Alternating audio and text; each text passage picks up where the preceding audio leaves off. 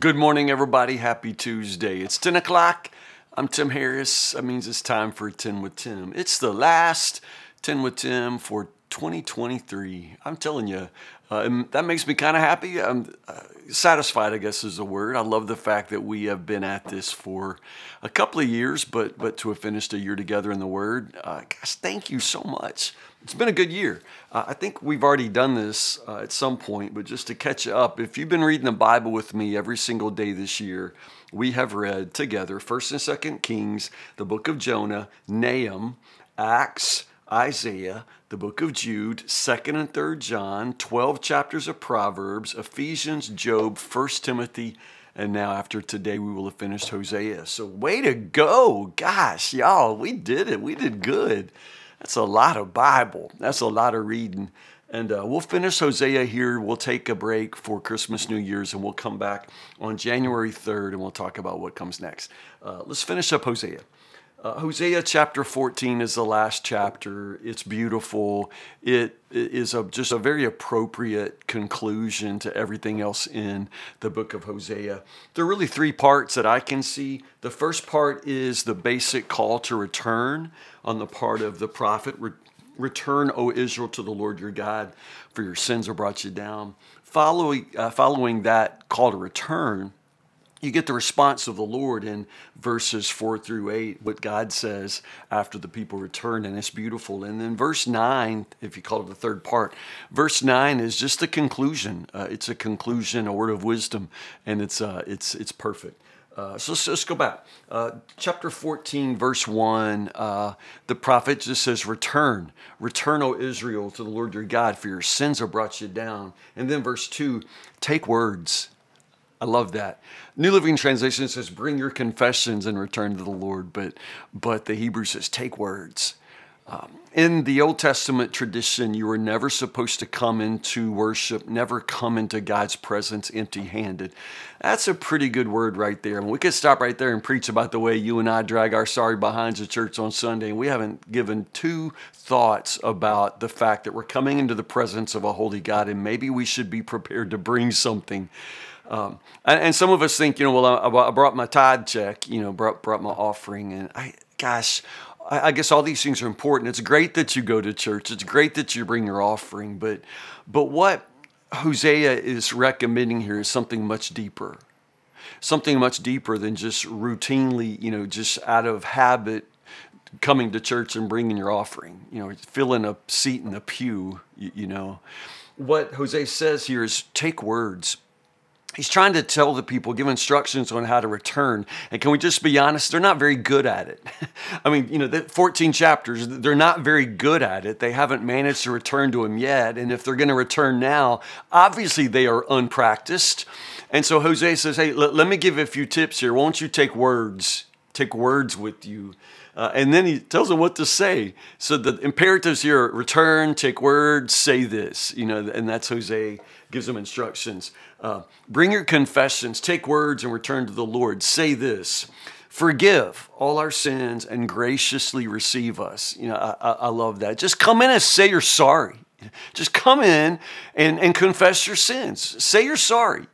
That's a pretty good start right there for any one of us on any given Sunday. When's the last time you came in, took your seat in the pew, and the first thing you did was just start confessing your sin? Instead, we come in, we start complaining, man, it's too cold in this place. That's me. I'm sorry. That's what I say. I'm always cold. Why is it so cold in this place? Or whatever. I mean, something you're not going to like. And once the devil finds out that the way for you to abandon worship is just to get you to find something you don't like, the devil will line it up every Sunday. You will come in and the devil will say, hey, look at that. Hey, listen to that. The devil will make sure you are unhappy. If all it takes to derail your worship is for you to be disgruntled, then the devil will be right there to disgruntle you every single week. You start right here. You start with what's wrong with you, not what's wrong with the church or what's wrong with what's wrong with you. Start with confession. It's basic. Bible 101. How do you come to God? You come to God with confessing your sins. Sin separates. We've already talked about that during the study of Hosea. And now it's that confession that mends that rift, that brings that separation back together, that heals. It starts with confession. Forgive all our sins and graciously receive us so that we may offer you, the New Living Translation says, all of our praises. The Hebrew there, I'm sorry, I just think it's so funny. The Hebrew says, forgive our sins so that we can offer you the bull out of our lips, the bull of our mouths, which is just kind of funny to me because, a lot of us have a lot of bull coming out of our mouths, but God don't want your bull. He don't want to hear your bull coming out of your mouths. And that's not what it means. That's what it would mean to us. If, say, man, you got some bull coming out of your mouth. Then the Hebrew says we want to offer you the bull or the bulls of our lips. A bull is a lavish sacrifice. And so it's that we want to offer you the sacrifice from our lips. We're talking about praise, a sacrifice of praise. Honestly, all through Scripture, the Lord says, I don't need your bull. I don't need your bulls and your lambs. I don't need your sacrifices. The cattle on 1,000 hills are His.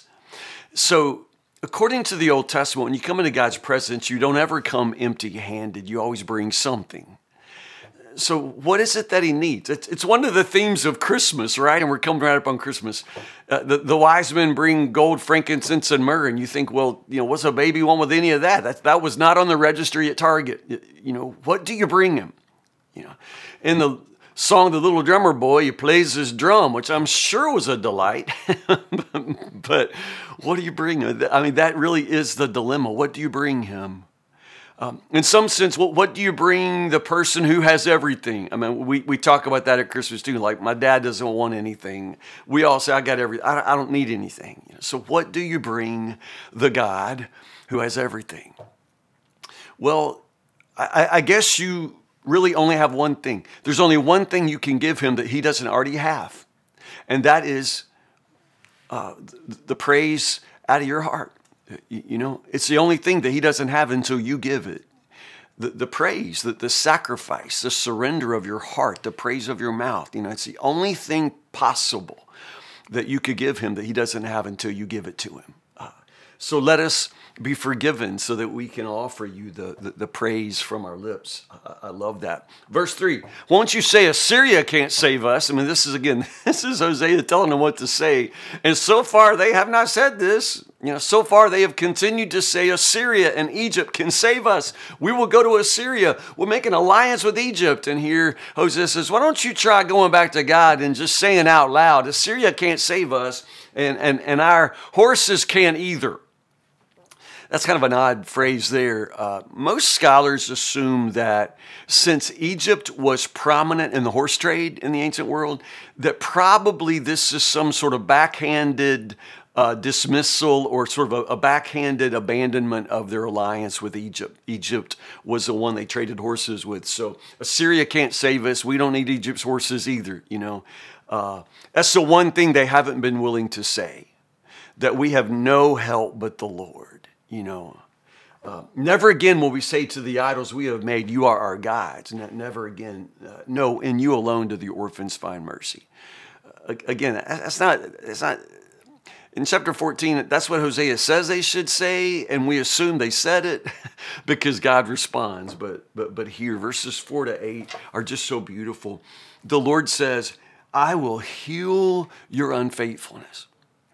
Wow, in a sense, I didn't know unfaithfulness was a disease, but it is something that only God has the medicine for. Your unfaithfulness, your waywardness, your spirit of harlotry, as Hosea likes to say. I will heal your unfaithfulness. My love will know no bounds. My anger will be gone forever. And that's just so beautiful. I love the way that my failures and the consequences of my failures will always be overcome by God's will to redeem, Doesn't matter how much you messed up. It doesn't how much, you trouble you brought on yourself and those around you. Your sin cannot overwhelm God's ability to redeem, to restore, to repair, to heal, your unfaithfulness. I just love that so much. Oh, Israel, I'm like a tree that is always green, and all your fruit comes from me. Gosh, I love that. God is the source of everything good that comes out of your life. You just got to go right back and say, yeah, that's all from God. I love it. And then verse 9, the end of the book is a proverb, a word of wisdom. Let the wise understand these things. Let those with discernment listen carefully. I think that's pretty good because, as we've said, as far as prophets go, Hosea is pretty difficult.